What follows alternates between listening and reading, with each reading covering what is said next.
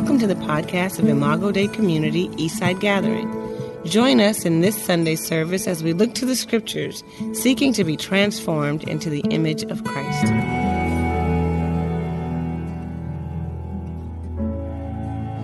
Good morning, Imago Dei Eastside.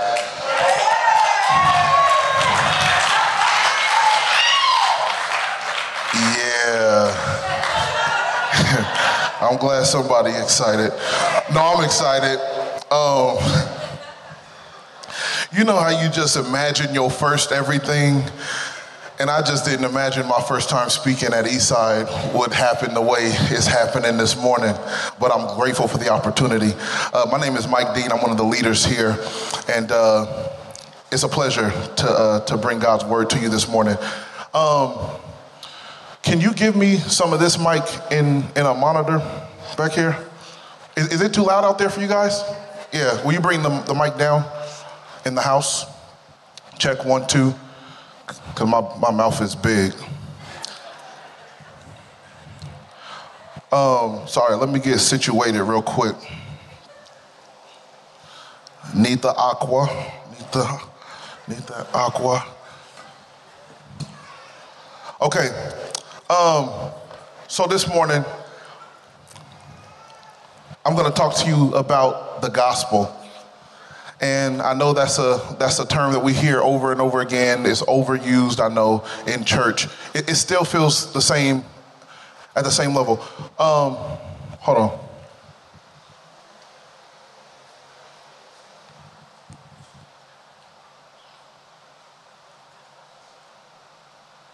Technology nowadays, we can do some amazing things. Check 1, 2. Check 1, 2. How's that? That better? All right. Okay.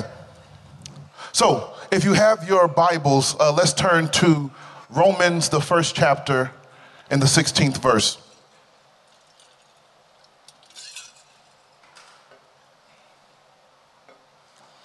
Romans chapter 1, verse 16.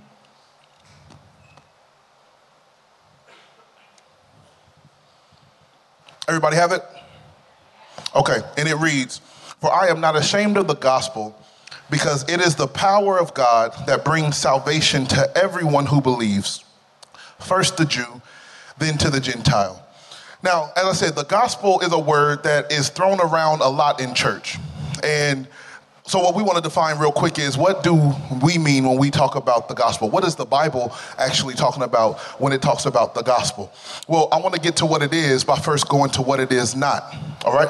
So the gospel is not a list of rules. Do this, don't do that, go here, don't go there, and then thus and so. That's not the gospel. It's also not a story of an angry God who's just waiting for a chance to strike you down as soon as you sin.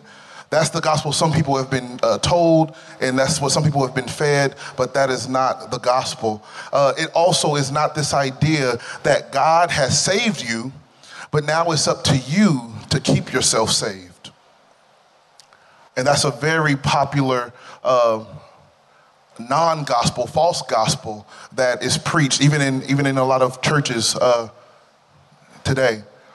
And lastly, the gospel is not the whole Bible. So the whole Bible is profitable and is good for many things. And the gospel is contained within Scripture, within that whole Bible. But the whole Bible in and of itself is not the gospel. The gospel is actually a very particular story that is contained within the whole Bible. And so the gospel is this message, this particular specific message that Jesus Christ has come to establish his kingdom in the earth and to make us right with God through faith in Jesus Christ.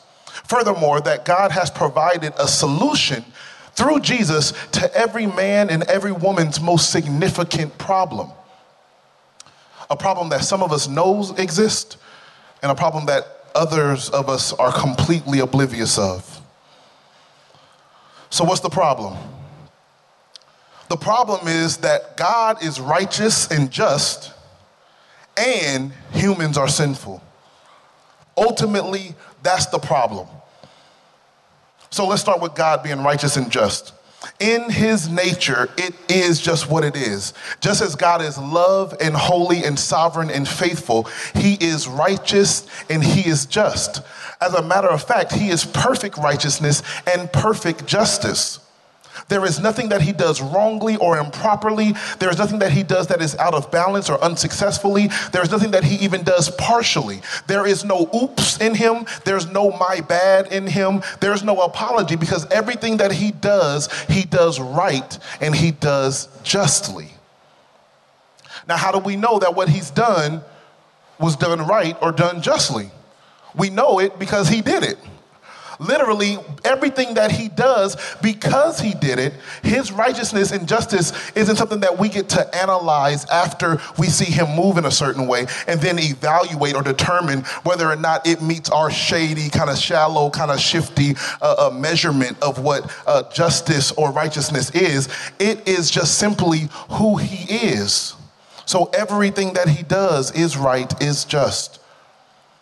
He's not an American partial justice. He's not a hypocritical give them death, but for the same crime, give me grace and mercy. He's not that hypocritical justice. He is perfectly just and perfectly right by his very nature. Can I get an amen? Amen. All right. All right. Now, we all love justice, right? When someone has done us wrongly, we want to make sure that that wrong is made right, right? Right. Anyone ever loaned somebody some money and they ain't paid you back yet, but you see them on social media spending and spending and spending? Don't it kind of feel like they spending your money? Like, I know you bought a new car and that's nice, but you ain't paid me my money back yet. So every time you make a payment, I feel like I'm paying for that car. Like, pay me back first and then go and do, right? Because you owe me, and we want what's owed to be paid in full quickly. And that's something that's innately in us that believes that if something is owed, it should be paid back right. We don't want them to linger in paying us back. We don't want them to take their sweet time. We want it done quickly.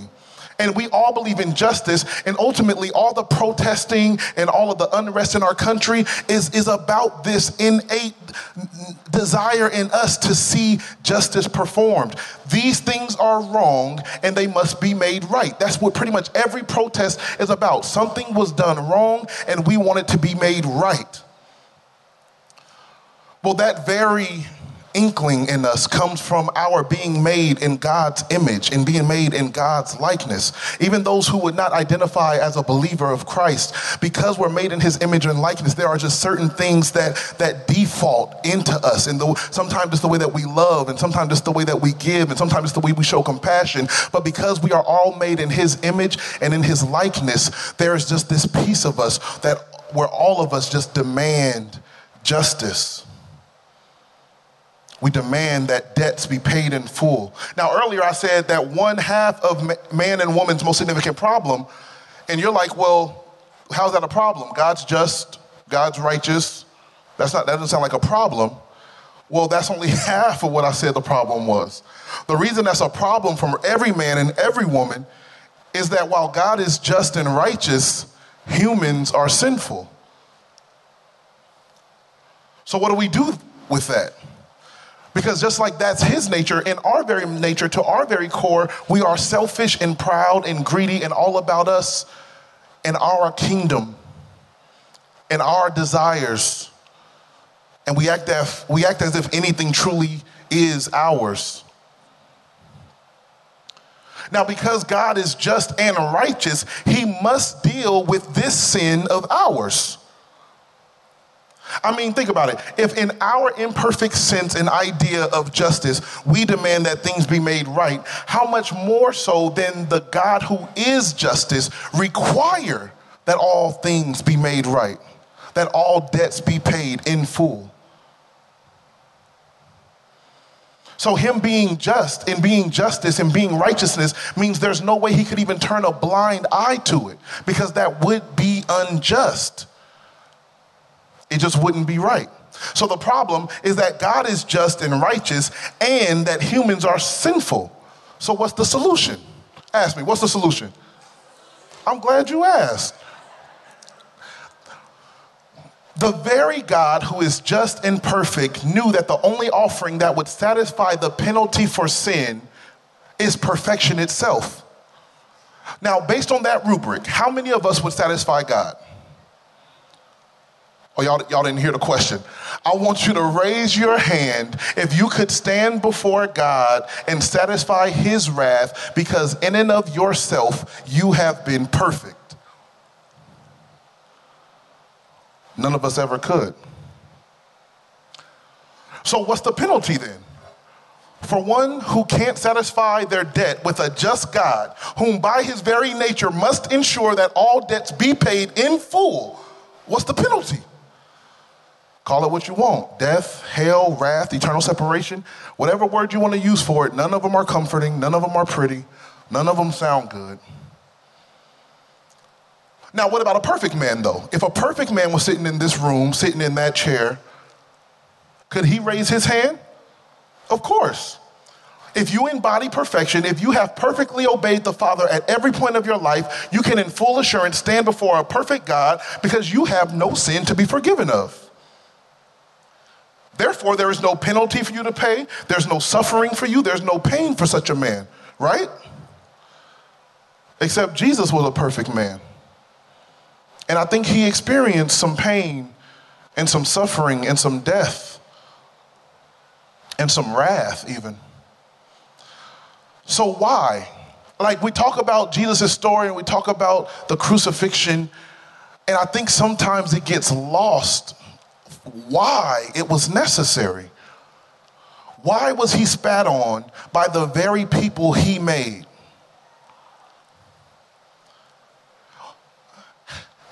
How do you give somebody saliva and then they use the saliva to spit on you?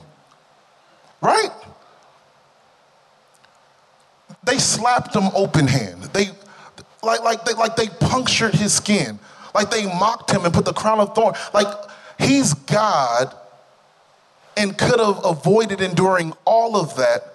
So why did he go through it? It's because it was a part of his plan to show his immeasurable love for you, to you. So he who was perfect, well, he knew that you had a debt that you would never be able to pay. So he who was perfect endured the suffering reserved for the most vicious criminal. He knew if he did it for the most vicious criminal, that probably wouldn't be you, but if you do it for the most vicious criminal, it's gonna cover you, right? Now, why did he do that? So the most vicious criminal, now that's you and me, we would receive the reward in life that is due to one that has never sinned. That's Jesus. It's an exchange. We've sinned and we get the reward of someone who's never sinned, and the one who's never sinned endures the wrath in its full in the place of the one who sinned. Now, he did all of that without your help, without your effort, without your work. Now, that is good news. Is that good news? All right. Yeah, you can clap for good news. We can clap for good news. I got ice in here, so I got to spit them out after I drink. Just excuse me. Now, any other version of the gospel I consider to be faulty and whack. Reject it, please. Especially this idea that it's up to you to keep yourself saved. Most of us can barely keep our shirts clean all day. If I eat a hot dog, it's over. Mustard, ketchup, listen, it's a wrap. And you telling me that my salvation is wrapped up in whether or not, like, I have a thought that goes this way, or I do a deed that don't exactly line up, or like you're telling me that my salvation and my sustaining in Christ is dependent on me? How is that good news? Even if you're the least bit self-aware, that must be terrifying news. My actions, my thoughts, my emotions, as you know, wavy as some of us are, that ain't good news. And so when we buy into that lie, we begin to try to justify ourselves rather than trusting in Christ as our justification and our righteousness.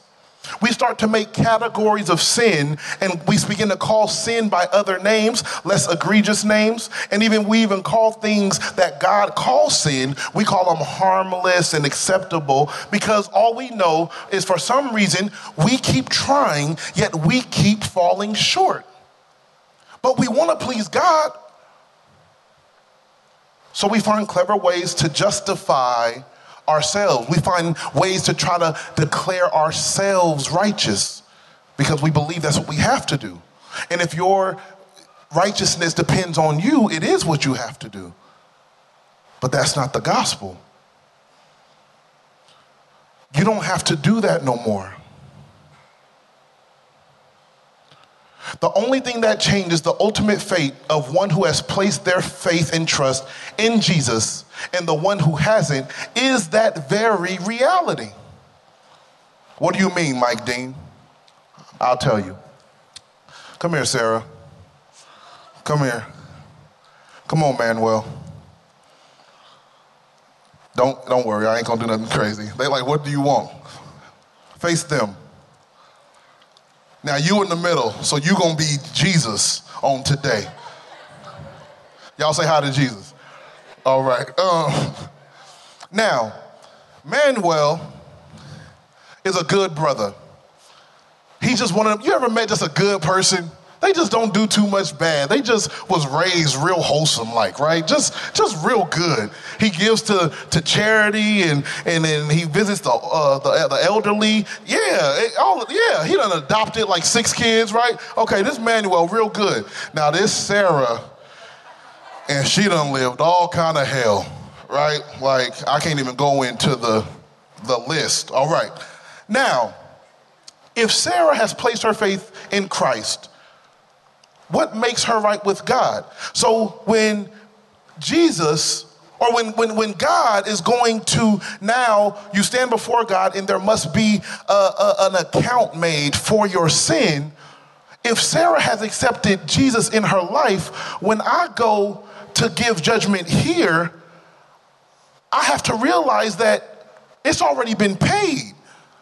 Like, he already endured the wrath for sin and drank every last drop. So I can't pass it on to her. That would be unjust. Now, what about good old Manuel over here? He's done way less sin than Sarah. But the reality is now Manuel has to try to, in front of a perfect, holy God, show why he's deserving of grace and mercy. Show how he stacks up to perfection. And all the good that he's done and all the sin that he avoided and all the temptation that he did not indulge in, it still is not enough. It requires perfection to stand in the place of his sin. Y'all can have a seat. I just want to make it plain. Now, I know that goes against our human wiring and our American values. If you don't earn it, you don't get it. We wonder, well, how will we keep track of who's saved and who's not? It ain't your business to keep track. But what about the works? I need this to be about works. I've been working for a long time at this. Some of us have. I had. Listen, I was one of the hardest working little religious little black boys you was gonna ever find in Portland, Oregon. You ask about me. I got witnesses. I want to read a passage from Romans 5, verses 6 through 10. It says, you see, at just the right time, when we were still powerless, Christ died for the ungodly. It's so much in here. I ain't got time. Christ died for the ungodly. Very rarely will anyone die for a righteous person, though for a good person, someone might possibly dare to die.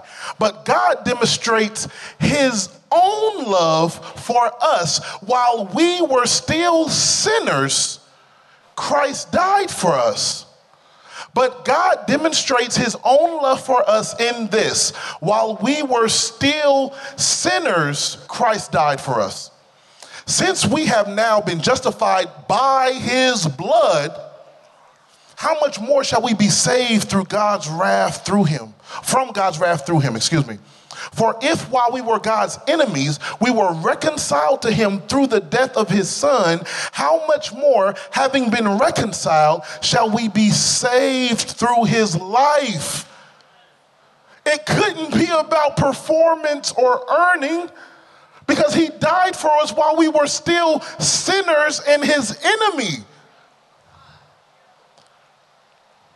I can't marry you for your money when you was broke when I met you. Right? Ephesians 2:8-9. For it is by grace you have been saved through faith, and this is not from yourselves. It is the gift of God, not by works, so that no one can boast.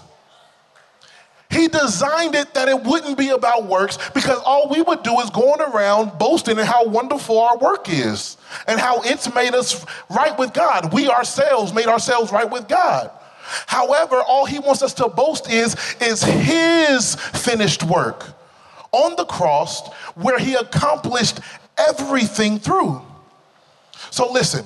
God is the author, the perfecter, and the finisher of our faith. The author started it, the perfecter with us in it, and the finisher, he completes it. He's Alpha and Omega, beginning and the ending. He's the whole shebang. And he don't need you.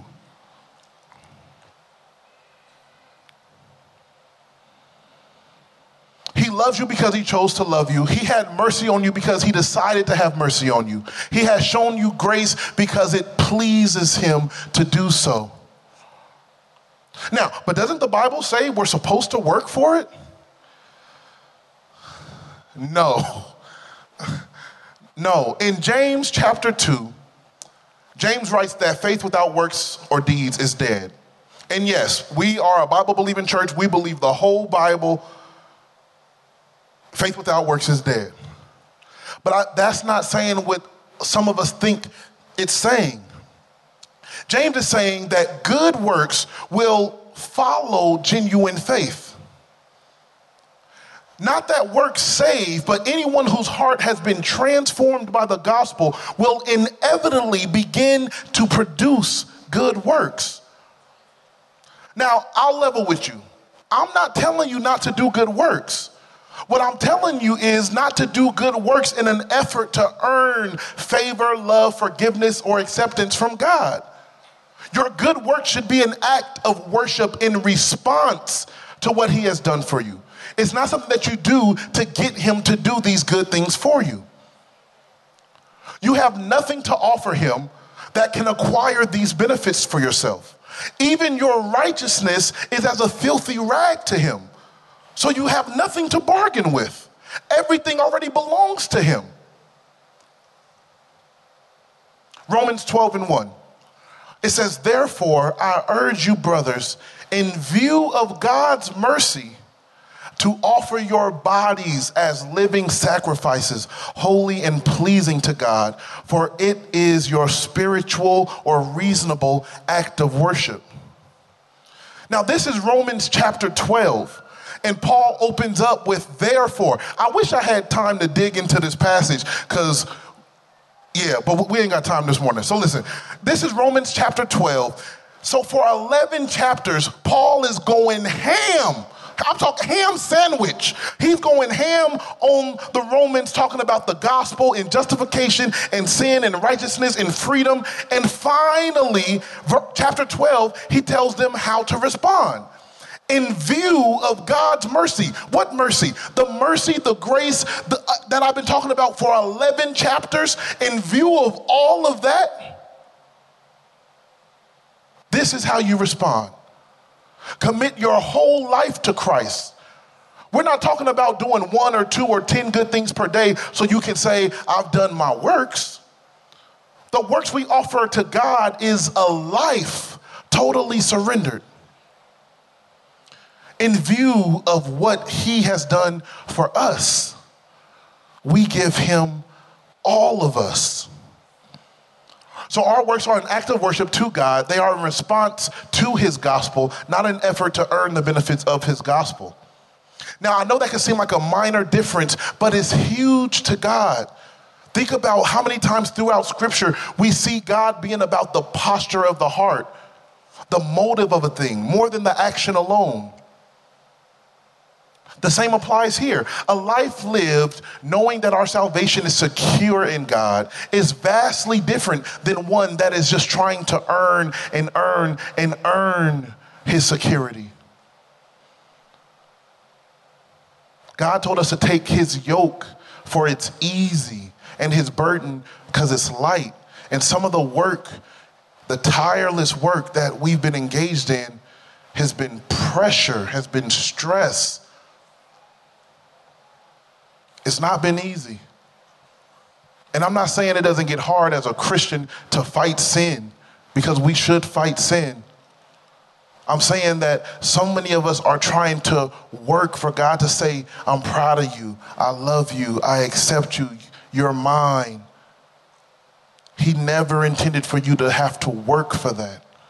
It's a gift he gives you.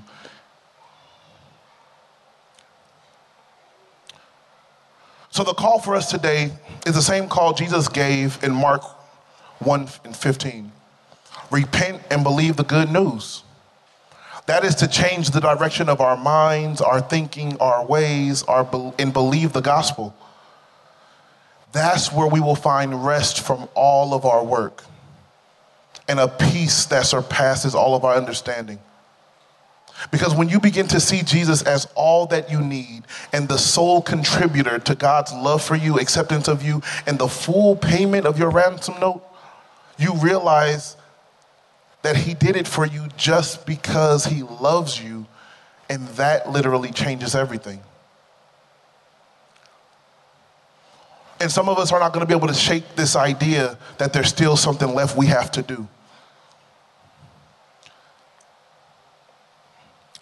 Imagine for a second, you're being sent on a shopping spree by God, okay? Sorry. Now, God says, okay, go get whatever you want, whatever your store is, Macy's, my wife likes Target, wherever you shop at. Go get whatever you want, go to the register, it's already paid for. It's taken care of. I got it. You go, you pick out. Okay, God knew I wanted this. He knew I wanted this dress. He knew I wanted that. So you get to the register and you put it all up there. Now the lady's gonna say what to you? How much is she gonna tell you now you have to pay? You say, hey, I'm here on a shopping spree from God. How much you gotta pay? If God paid it all, if Jesus paid it all, how much do you have to pay?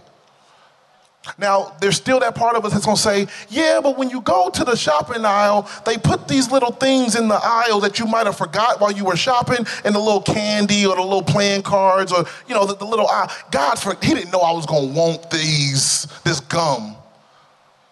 For real. God, he knew all that you would desire. He covered everything in the store, and he forgot about the $1.50 pack of gum. The reality is there's nothing left to pay. When he said it is finished, he meant it. I don't know why we're tempted to think that there was some piece of our life that he hadn't considered.